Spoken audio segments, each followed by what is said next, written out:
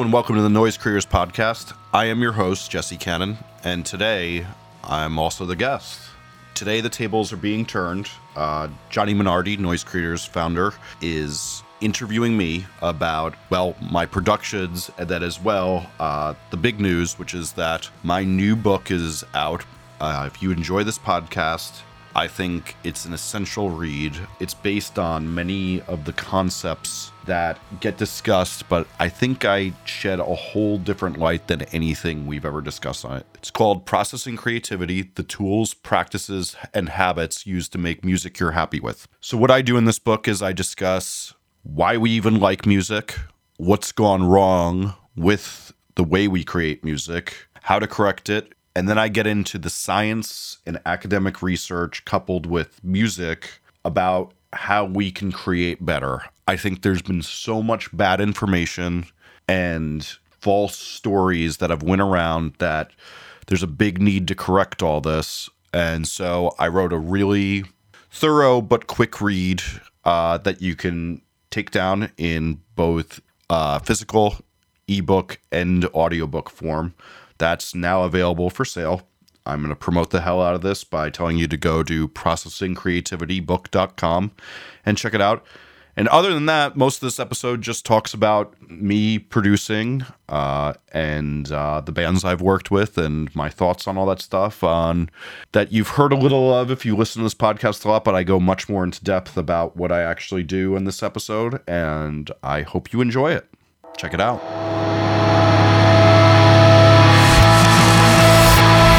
Hey, 1 second before we get started with this interview. Noise Creators is able to do these cool podcasts because we're a service, and we're trying to get the word out about our service to people. So if you enjoy this podcast, it's really, really important that you share it to people so more people can get to know what we're doing, trying to connect musicians with producers to make better music and make better records for you all to listen to. So please, please, please help us out. If you like this and like what we're doing, share it, tweet it, Facebook it, Instagram it, Tumblr it, whatever you like to do, do that. As well, we're going to start doing a really cool thing. If there's a great quote from these podcasts that you really enjoy, put it on a graphic, tweet it, Facebook it, take a picture of it, and send it to us at Noise Creators on every single one of the social networks. And what we're going to do is we're going to share the best ones. And if you're one of the best ones, we're going to send you a list of prizes we have. We have a bunch of cool, rare things from bands that aren't as much of a use to us. We have a couple of extras of rare pressings of vinyl, all sorts of cool stuff. You can choose from a list, and we'll send that out to you for free if you share a really cool quote that we like and we use. Thanks so much for helping out, and please, please, please help us spread the word on our service. Thanks. So what is your chain for recording your voice today?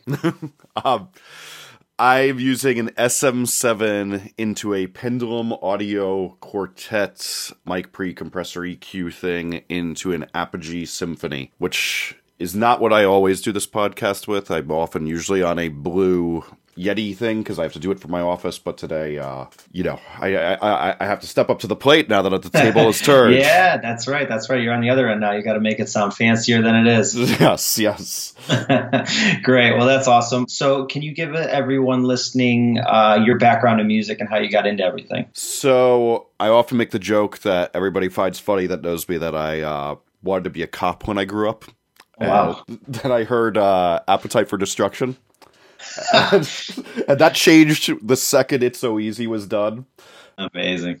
And then I think I saw the Sweet Child of Mine video, and I was like, wow, they're hanging out with all these hot hair metal chicks. Would never have guessed it, but I love it. And that kind of changed that. I started playing in bands with like my friends around the neighborhood. It was basically like my best friend Mike and I would play in bands together. We'd have to get other people that didn't live by us to recruit from time to time. And we had like everything from like a hair metal group to a grunge group to a rap group.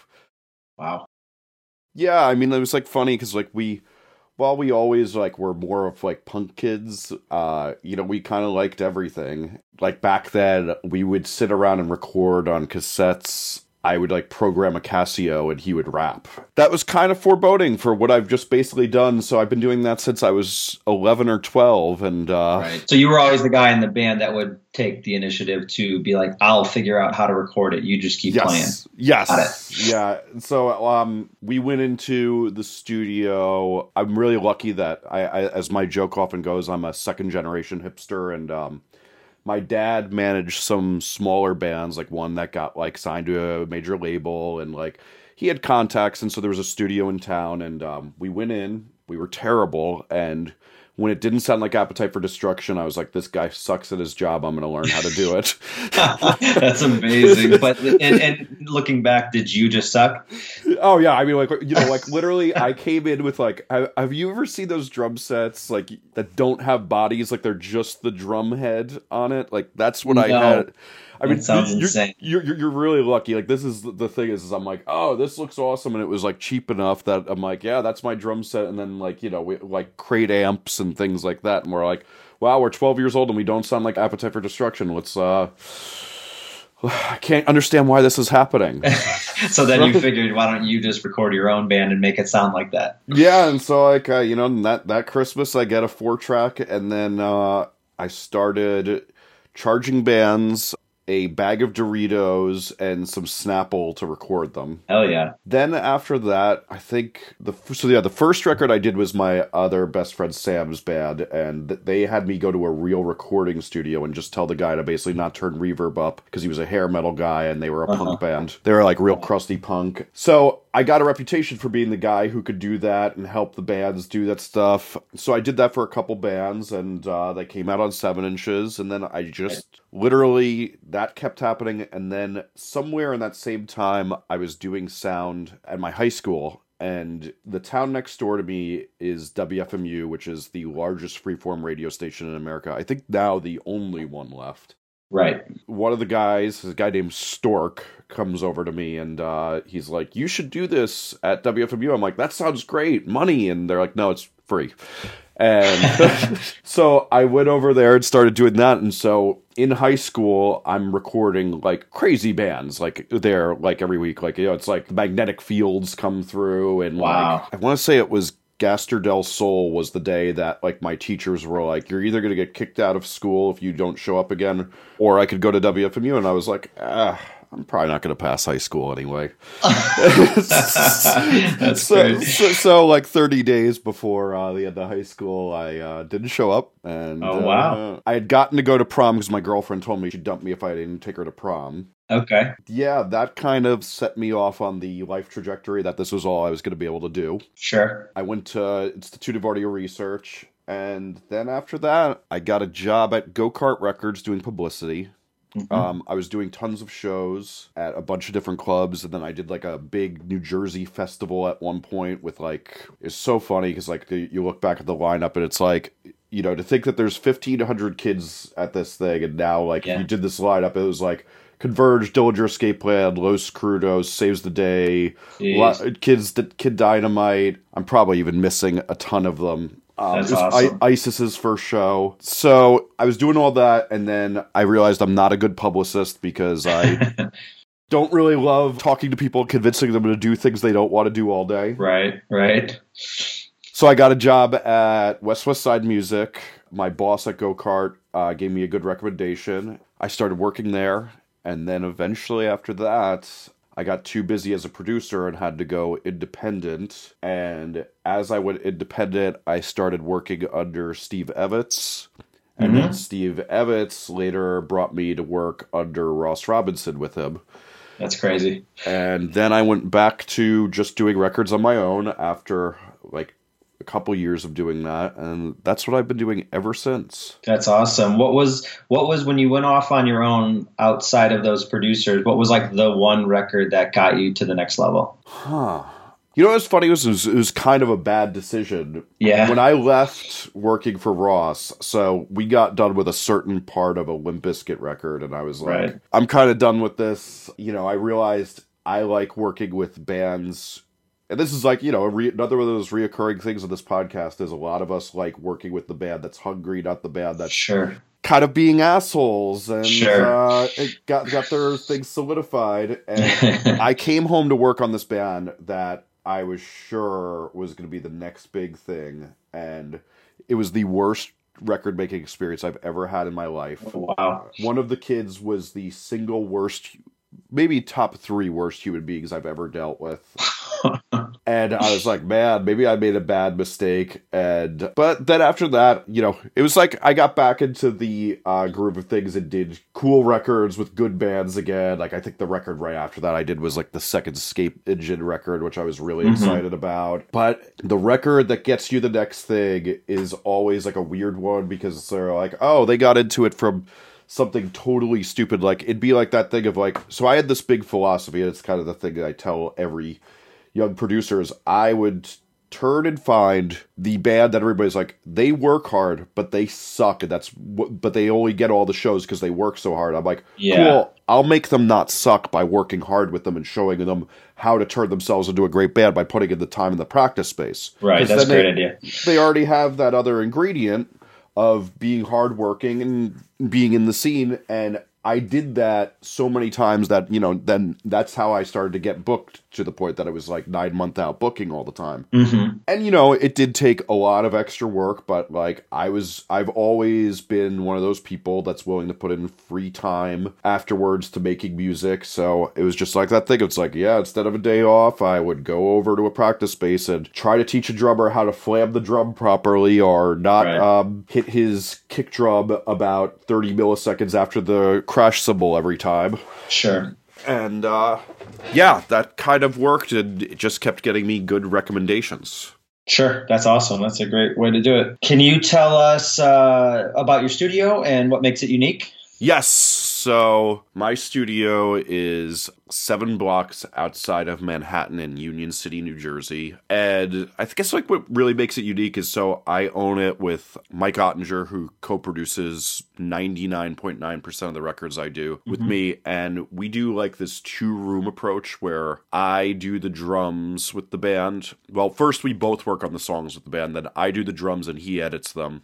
Then he does all the guitar, bass, and keyboards while I do vocals and mix in the other room. So bands get to do about twice the amount of work that they normally would in a day. Right. Doing it that way. I guess the only other thing that we really do is like we made our studio really modular so that we could do a lot of different sounds in the live rooms. So we have all these movable walls that make different sounds, and we could make it like really dead or really live. And it's an interesting thing. I mean, we've been doing this process now for like 10 years, and it's one of those things. It's like, oh, well, this really works easy now. So now we can concentrate on doing these like ridiculous things like moving walls around in a studio. That's crazy. That's awesome. What's the coolest piece of gear you guys got over there? I guess right now I'm really upset. We just got those Steve Albini microphones. And we've been experimenting with those on everything because they sound so much different than any other mic, yet they're like, the same idea. It's not like it's any like breakthrough technology, but then you're like, oh, but this is doing something that no other microphone's doing. So sure, I think that's what I'm obsessed with right now.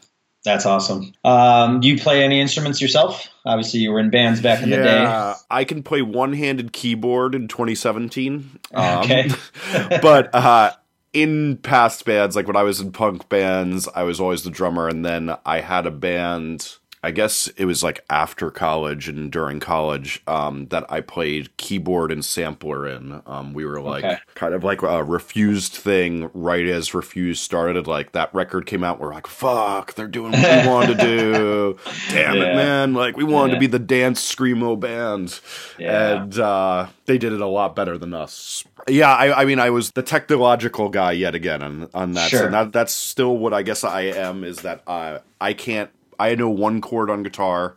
Mm-hmm. I can play bass to show an idea, and I can barely play drums anymore because my high school band just was like, we should play together again. I'm like, it would take me 100 hours to ever learn those songs again. I'm so bad now. That's crazy, yeah.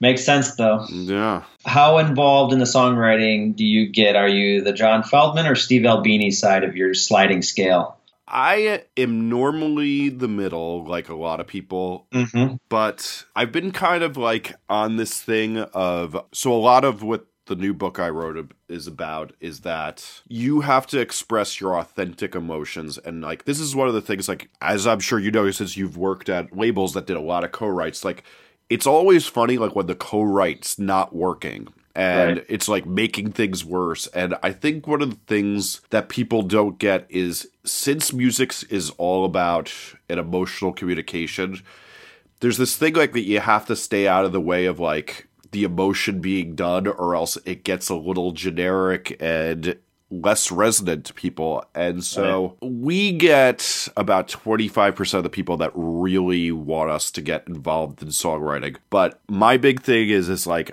we have to figure out how to make the band do the work while not feeling like we're just copying responsibility to not do the work. Because what it really matters is the person authentically expressing themselves and making a connection with a listener. So with that said too, I really like pop music, so I like writing things and coupling that with an emotion. I've been getting into that a lot more recently. I kind of want to get into that even more in the next year, but most of the time it's going to be that standard middle ground.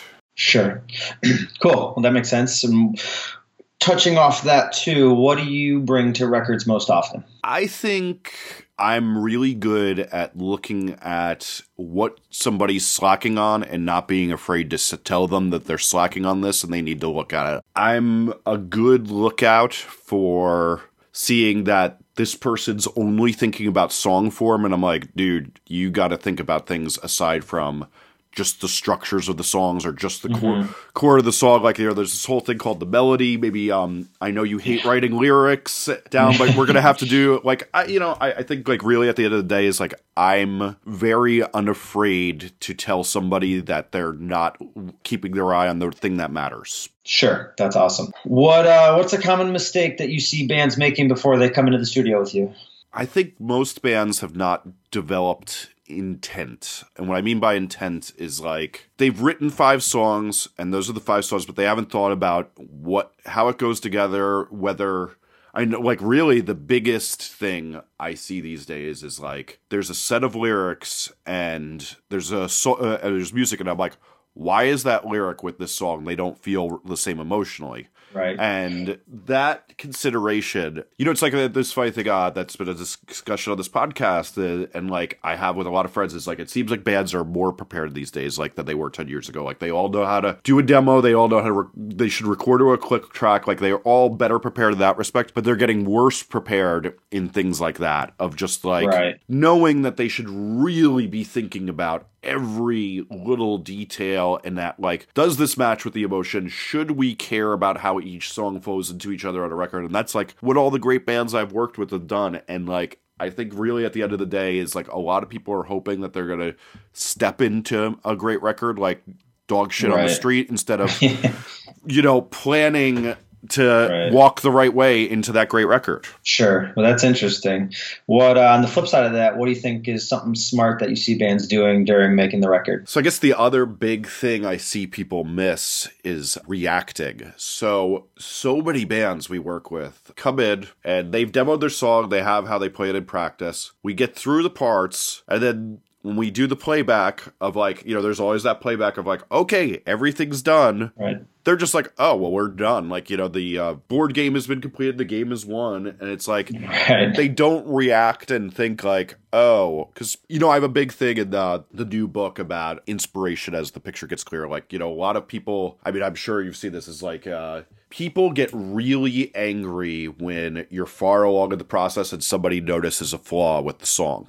Sure. But the biggest thing is that as the song gets clearer and clearer, it's hard to know. Like, a demo is like a really rough, blurry picture, and then when you get a rough mix of a song, it's like you're standing 5 to 10 feet away from it in the picture in an art gallery, and then when you get a mix, it's like you're standing at the optimal view of how to see that picture, and you can't help but notice like little bad flaws in there. Sure. And so many people, just go, it's done, I don't want to deal with it anymore. Oh my god, I'm so tired of this. Fuck. And then 2, on the other side, is then people get mad when somebody notices it. Like, the perfect example is like, like we'll have that thing of like, somebody's like, the chorus doesn't kick in as much as it should. And the other band member, usually the person who's charged with making that chorus kick in, be it the singer or the guitarist who is supposed to voice the chords properly, gets immediately mad and shuts it down. Yeah.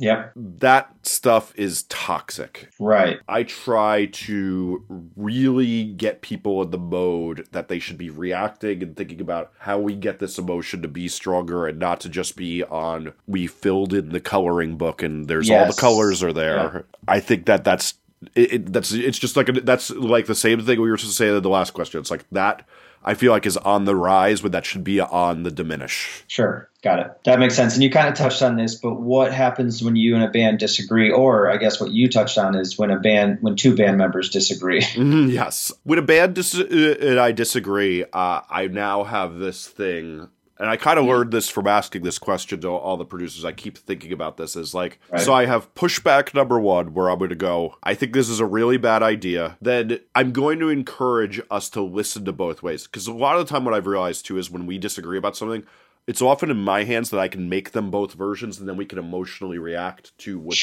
thing it is. And yes, that sometimes means I go home 15 minutes later and my favorite restaurant closes before I get home or whatever. But like, it's worth it in the end. But then I have the thing of that I will ask them to try to judge this from an emotional place because I think sometimes people are using their egos and judging from a place where they're trying to protect their own ideas. And if that doesn't happen, then I'm done, and it's their mistake to make. I'm sure somebody's going to be listening to this and go, no, he definitely bugged me 3 or 4 times. There's definitely been a few times I've bugged somebody about something that I think's a really bad mistake 3 or 4 times. Like, I literally just saying this, I'm like picturing 2 people in my mind. But it's always the band's decision to make, but yes, I may try to keep pushing the issue that I don't think they're judging emotionally. I think they're judging by a silly concept sometimes. Sure. Understood. And do you use any amp simulators or reamping in your role? On a record I've produced, there's never been an amp simulator on a guitar, but there has been on vocals. But with that said, we use it for all the scratch tracks. I know they're getting good enough now from doing this podcast and trying what people have told me. It's just still not been something. I mean, we also have so many amps that it's kind of like, why bother? Right. I think this question will be answered differently if you ask me this time next year, but right now the answer is no. Okay, we'll redo this in a year then. Nice. Just that question. Nice. Do sampled or MIDI drums have a role in the production? I do. I mean, depending on the genre, it's like that funny thing of I think 50% of the mixes I do, there's no samples, and then maybe like 30% there's no samples, and then 70% it's like, yeah, I will use. I've actually been really liking Get Good Drums from Noise Creators producers Nali and Misha. I really like Steven Slate drums. I use Strike from Digidesign for some things. I mix so many songs that aren't recorded very well. And then even in my own stuff, it's like that thing of like, sometimes just adding that in there, it really is the right color. Yep. Interesting. And do you have any favorite soft synths? I do. I bought the pack from Air. A lot of people don't who get Pro Tools that's just like it comes with a bunch of Air synths, but they have an expansion thing where you can buy a whole bunch of other synths for them, and those are all what I use the most. There's something about how hi-fi those synths are that really sounds right to me. Sure. Interesting. And I know you kind of started with mastering on West Side stuff, but do you master your own records? I do, in that a lot of people don't have the budget, and then sometimes, right. I mean, like, I'm working on a record right now with this band, The Color Nothing, and like it's like one of those things like they've mastered all their records. I usually go to Alan Douches, and I try some other people. So I think some people do great work. Like I know we just sent one to Chris Crummett on a record I just worked with on. There's a lot of people I think do great work, but there's sometimes I'm also like, you know what? We nailed this, and so this Color Nothing record, we're just like, yeah, well, that's what we're going for. And like I've come to learn that sometimes, like when you nail what you're going for, you send it to somebody else, you just get mad. You're like, no, they're not doing it because any change isn't right. Right. And like we got it right. I know, I will say that's the rarer thing. The more majority of the time that I master my own records is they're just like, we're out of money. Right, but it is a nice asset for you to be able to do. I mean, because you do so many other records that you don't do as well, that you don't produce. So it is killer when a band can come to you and be like, "Hey, we're out of money." Because sometimes you go to a producer and say that, and they go, "Well, shit, I don't really master records. I guess I could try it." But like, you do specialize in that as well, so that's cool. Yeah, I mean, I do the math at the end of every year, and I mastered 5 times as many songs as I mixed or produced last year. Oh, that's crazy. So, in all reality, if we did it metrically, I'm more of a mastering engineer, and then I'm secondly a mixing engineer. Got it. I'm a producer, but it is something. But yeah, I mean, at the same time, like, it's the funny thing is that sometimes I have to call Mike over if like it's like a mix I've been going on and the band's like, we're out of money. I'm like, can you just like see if there's any knobs you can turn that's going to make this? Because I've lost my perspective. Because like, there was a song I mixed for. I'm so horrified to say this, but we mixed the song for 70 hours last year. Oh my gosh! And it was a really complex song, like really, really 128 tracks. But it's like, yeah, and then it's like, okay, well, we're using your master too because we have to have it out tomorrow. And it's like, oh Christ. Right. No, that makes sense. But that's insane. So, but again, I mean, I think it's a good thing. Like you said, if you do 5 times more mastering and bands need that from you, that makes so much sense for you to master your own records. Totally. So what is something that you believe that everyone else thinks you're crazy to believe? I don't believe in control room acoustics being as big a deal as people say. And this is becoming less of a crazy thing for me to say as the years go on. You see so many people working in such terrible control rooms making the best sounding records. Alan Douches always said that the most important thing as a producer is your relationship with your monitors, so that your monitors. Sure. So I really believe the thing that you do, and personally, like everybody's ears is different, so it's hard to diagnose. Like it's the same thing as like health stuff. It's like one person has a different reaction. But for me, when I used to freelance, I'd be traveling around to all these studios because I didn't have my own studio for a long time, so I'd have to work in others. If I just went into a really dead, smaller control room that has tons of carpet on the walls, I could usually get beat pretty dead on if I have my monitors in there. Whereas if it's a really live room and there's stuff bouncing around, it's like I get everything wrong. So my control rooms are just literally, I have thick fabric all over every single wall. There's nothing that's reflective. And to me, that really does the thing. And then I tell this to some of my friends and they literally think I've that I've turned into Jesse Pinkman instead of Jesse Cannon. I'm hitting the men's fight a little too hard this month. That's funny.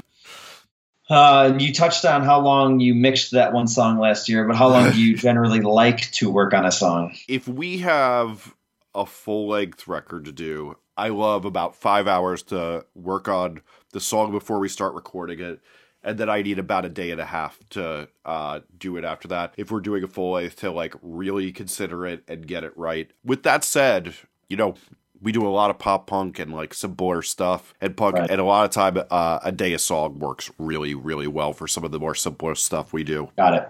And what's some good lessons you've learned from other producers? You've obviously mentioned Evans and Ross, and those dudes have made insane records, so I'm sure you've taken a lot from them. Yeah, those two, and then Alan Douches, I think all have lessons. Well, you kind of mentioned Alan, so that Alan also has a really good outlook on his famous saying that I think I've quoted in both my books is pick a format and get to work. Sure. And he's just very on this thing that, like, what matters is your proficiency more than you having the right tool at the time. And, like, you always see that, whether it's guitars or whatever. It's like, people will pick up any guitar, they still sound good. Like, I mean, I can remember being in a session with Zakk Wylde, and I'm like, wow, he didn't bring anything, and he picked up any guitar and just did his thing and played the solo, and it was like, it sounded exactly like Zakk Wylde, even though it was none of his gear. And because it's like, Zakk Wylde sounds like Zakk Wylde. Sure. And yeah, like there was a year when the financial crisis hit in 2009, New York City studios got really bad. Like everybody I'd be out with was like crying at their beer. And I did not buy a single piece of equipment that year. Right. I was like, I'm going to get good with the equipment I have and focus on that. And that was the year I got the best. So I did that. Evans is like a funny thing because like the thing you learn from Evans too is like everything he does only works for him. Mm-hmm. You can't imitate. You can't do the thing like, Evan's good. I always joke with him because he's like, should I do this like recording class? I'm like, yeah, you should do it because no one can imitate what you do because it's all intuition. And he's like the embodiment proof of that. Like, it's his reaction to everything. Right. That makes him who he is, not anything that he does. Okay. And so I think that that's always been the thing. It's that, and then, with the big thing Evet's taught me was to get better performances from somebody. Like, I worked so hard getting amps to be right, and he worked so hard getting people's hands to do the right things. Mm-hmm. And I've stolen that from him and taken that. Ross Robinson is all about emotion. He, so much of this new book is about that emotion's the only thing that matters in music because that's all we connect with. And Ross will do the craziest things to get the emotion out of you. Like, everybody knows the stories of like taking Jonathan Davis to confront his father and throwing things at Daryl from Glassjaw. And Ross really taught me that sometimes you got to take people out of whatever headspace they're in. Like, it's like really funny is like when a lot of people see Ross throwing something at a guitarist, they think like it's like, oh, he's having fun.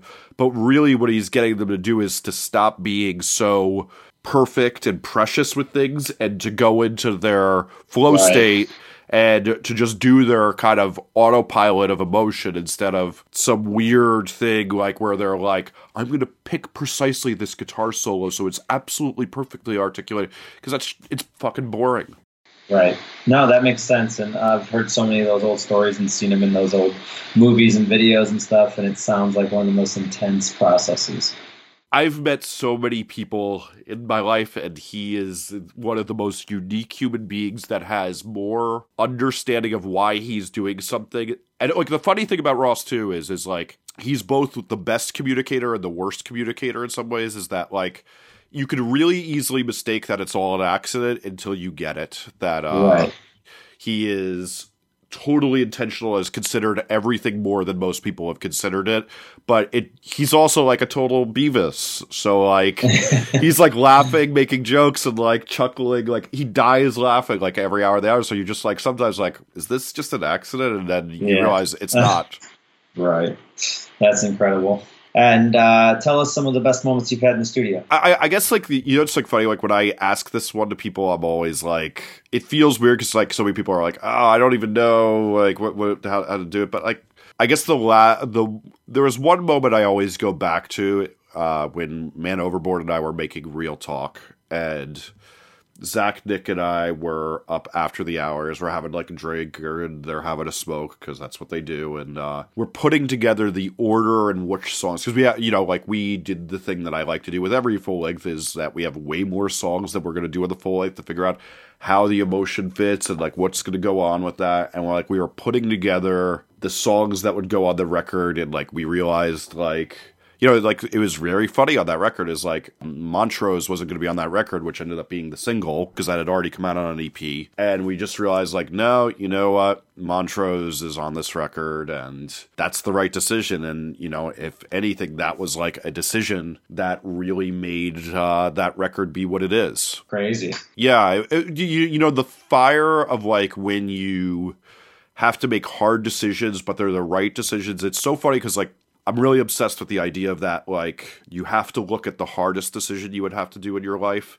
And that's often going to be the path that you have to take. Like there's even so many times, like, you and I are making a decision for Noise Creators. Like, we're working on this project right now, like, where we're about to launch something new, and it's like, wow, it's going to be so much harder to do it that way, but that's the right decision. Sure. And it's taking longer, but it's making it way more efficient when it actually comes through. Yeah, and, like, that record, like the thing with Montrose is like, okay, well, we have an old version of Montrose, I guess, but we don't have any of it recorded right now, and we're getting near the end of time. It's like, oftentimes that's the thing, but the other thing people forget is like once you make that decision, the wind in your sails is like 10x, and it kicks in, and you're like, all right, we got the right decision, we've accepted this, and now you have like this extra spring in your step, and it's important to remember that. Yep. I love that. And obviously that's a pivotal record, so that makes total sense. And on the flip side of that, what are some of the worst moments you've had in the studio, and what have you learned from those?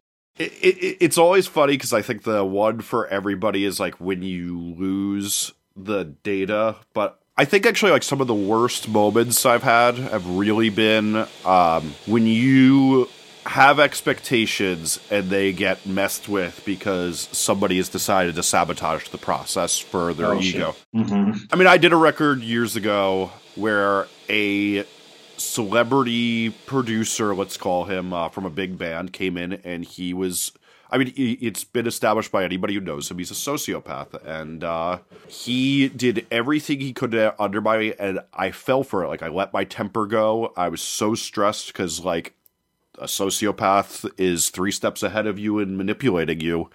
And the worst thing was realizing, like, and it was also the best thing is now I never have done it ever since. It's been so many years, but like, people are going to try to play you and provoke you to do the wrong thing, to like lose your temper, to do things.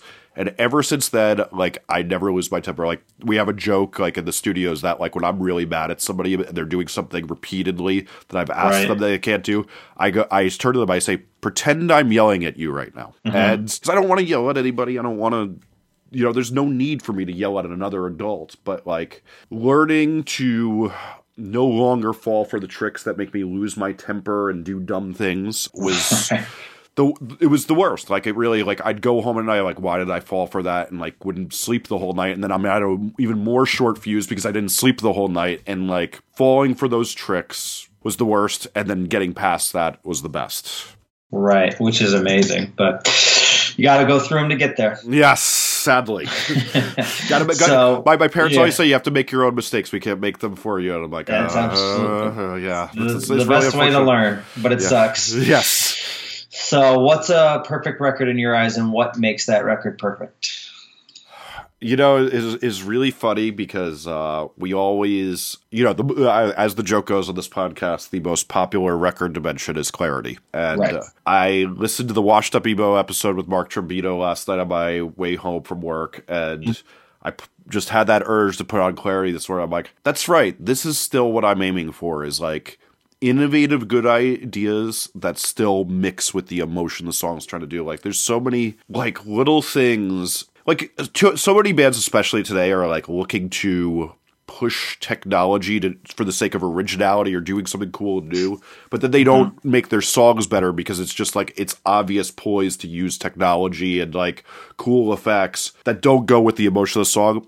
Everything they do that's like a weird technological thing just makes the song even better and more emotional on that record. Like the sub hits on, it's either 10 or Just Watch the Fireworks or something like that. Like, one of the layers, there's like a sub hit instead of a bass drum hit on one, which probably was even the thing of like they realized they should have put another bass drum hit there or something, and then they're making up for it. Everything, like the Lucky Denver Mint drums and the Sweetness drums of the next record. Right. That, to me, the perfection is always when you can find new things to do that enhance the emotion of a record. Right. It's crazy how many people reference that record every time you talk about production as well. Yeah. It's also just the thing is, it's like, it's still one of those records that, like, I have not heard anybody ever, like, I actually think this is like a mark of Mark Trombino's greatness, is that there's 2 records that while everybody imitates, no one ever gets the sound of it even near it, which is that and then Drive Like Jehu, Yank Crime. No one ever, like, I've never heard a band that sounds like the guitars on Yank Crime. And I've heard a million bands play guitars that try to do that, and it's just like, it's nothing near it. It's hard to imitate that record, but pretty flawless. So what are 5 of your favorite records, and how did they shape your musical growth? So the first one was Appetite for Destruction. I keep wanting to say Appetite for Self-Destruction because it's that really good book that also shaped me. It's the best book of the music business ever. So after that, the one that changed me was Nevermind, which also, like, at that same time, like, it was Nevermind, Jawbreaker, and Archers of Loaf, Icky Metal were all like, that was like kind of the thing that was like, okay, hair metal's really dumb. I'm a moody teenager. This is more my speed. And then after that, there was a Promise Ring, Texas Is the Reason split 7-inch that changed me from being the punk guy to the emo guy. Oh, going deep. Yeah. And that was like, you know, I think that was the other thing is like what that got me from doing was just listening to, like, I always listened to the stupidest music possible. It's just like, okay, here's something that's like raw power, like the Sex Pistols and like just three chords to, oh, well, these people have intricacies in their music and things like that. So then I guess the next thing is yet again another like one of those multiple things was Atari Teenage Riot Berlin Burn with the refused Shape of Punk to Come record, which was just basically like, here's the power of punk, but you could do this with electronic music. So I had gone out and bought a lot of synthesizers, a sampler, things like that. I was also listening to a lot of Public Enemy, even though that wasn't new at the time. Then after that, I went through like the phase I like to always call the when you discover like, oh, I can like mainstream music. Oh, I can like the classic songwriters. I heard Elvis Costello. Is it last year's? Whatever's the first Elvis Costello record with all the hits on it. This year's model? Yeah, I think that's the one. So that was like, that got me. Then like Elliott Smith, Either Or, and Radiohead and all that stuff. Like once I heard that, I was like, okay, I'm one of those people who could listen to records that are like, I literally was like that kid that like for years of my life, if it was on a major label, I refused to buy it. I would dub a cassette, but I would not give the major label my money because I was too fucking punk. That's amazing. Which is hilarious now that all I listen to is dance music on major labels. But right. That's funny. That's too punk right there. And then, you know, it's like funny. So then I had like this like phase where I was like, you know, I was going to dance clubs and I was listening to more indie rock. And then everybody always thinks like, oh, he's a fucking hipster. He listens to tons of indie rock. It's like literally for the last 16 years of my life, I've listened to no indie rock until like last year. I got way back into just like the emo pop punk thing again. And I think really what brought me back to that was like that Finch What Is to Burn, Tell All Your Friends era thing was just like, that starting line, Say It Like You Mean It. And a lot of that was too, is like I was so into recording at the time. I was recording all these indie bands who were searching for that Strokes thing. And they were like, everybody would turn to me, they go, make our record sound terrible. And I'm like, this is boring. Like, I didn't get into this for this. Then I heard like people pushing production for like, you know, I heard Mark Trombino's doing this Finch record, the Starting Line record in Pro Tools. I'm like, I want to do records that sound this cool and that. So it really got me interested in the scene again. And I think, you know, then after that, I was listening to all the things I've ever listened to, probably except mostly indie rock. Right. It got me way back more into like, I'm going to be in the pop punk scene. I'm going to listen to records that try to sound good, not records that say, well, the Strokes sang through a guitar amp. Why don't we do even shittier than that? Yeah, that's crazy. Well, those are pretty monumental records, especially with you listening to Trombino last night and all that stuff. That seems to come full circle. Yes. And who are your three favorite producers? So I have to always go back. Jerry Finn is like the guiding light. Sure. Like at one point I had made an RDO playlist that certain musician who will go named unknown erased on my RDO when I let them use it. I'd made an RDO playlist of every song Jerry Finn had ever worked on at one point. He just always got songs better than everybody.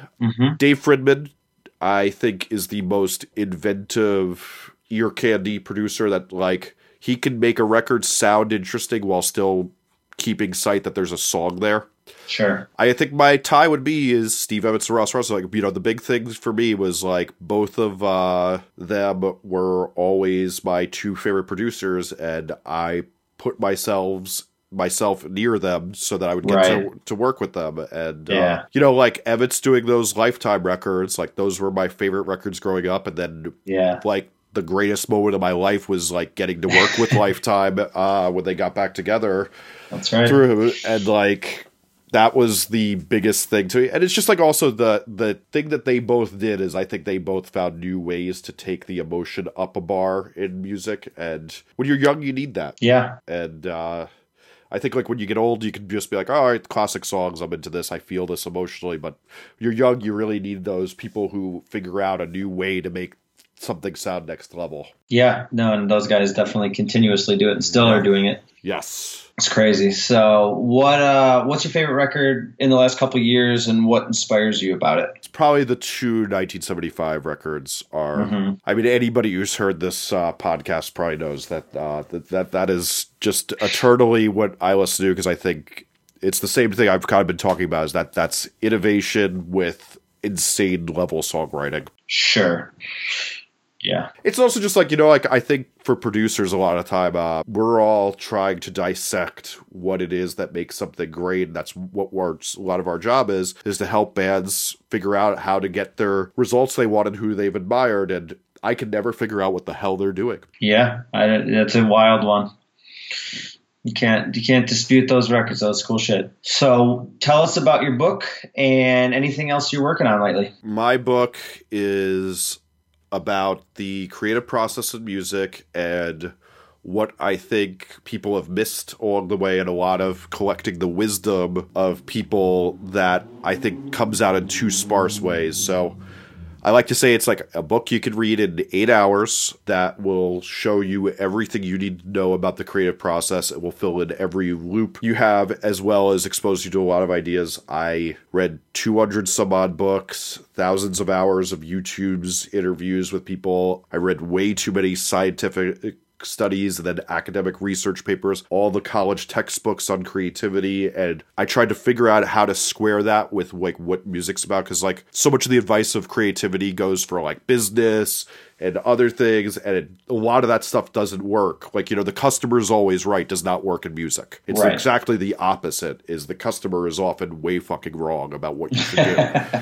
And runs very contrary to what a lot of people do. So, I spent the last 4 years doing that. I have a record I worked really long and hard on with a band called Radiator King last year. The singles are trickling out now. Cool. And I'm going to turn to my calendar to remember what I do, because I can never remember what the hell I what's coming. What I do. Oh, starting a record with a really great band called Save Face.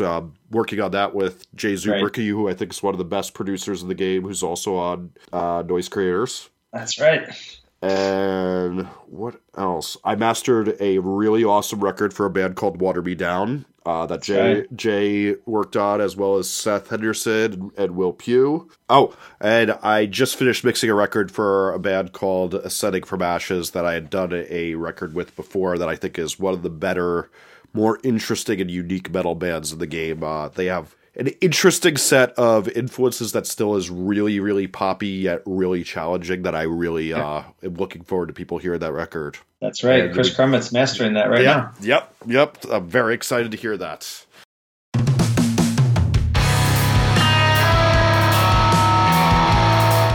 If you enjoyed this episode, please remember the golden rule of the internet, that if you enjoy something you got for free, please tweet, Facebook, share, or tell your friends about it in whatever way you like to do that. Please check out Noise Creators' website and take a look around. We have tons of interviews, discographies, Spotify playlists from all the best producers out there on our service. If you're unsure about who your band should work with, we can help you get the best producer fit for your record. To keep up with us, follow @Noise Creators on Twitter, Instagram, SoundCloud, Tumblr, or Facebook. This podcast can also be found wherever podcasts are found, including iTunes and Stitcher. I'm your host, Jesse Cannon. I can be found on Twitter @JesseCannon or @JesseCannon.com. Again, please help spread the word about this podcast and what Noise Creators does so we can keep this going.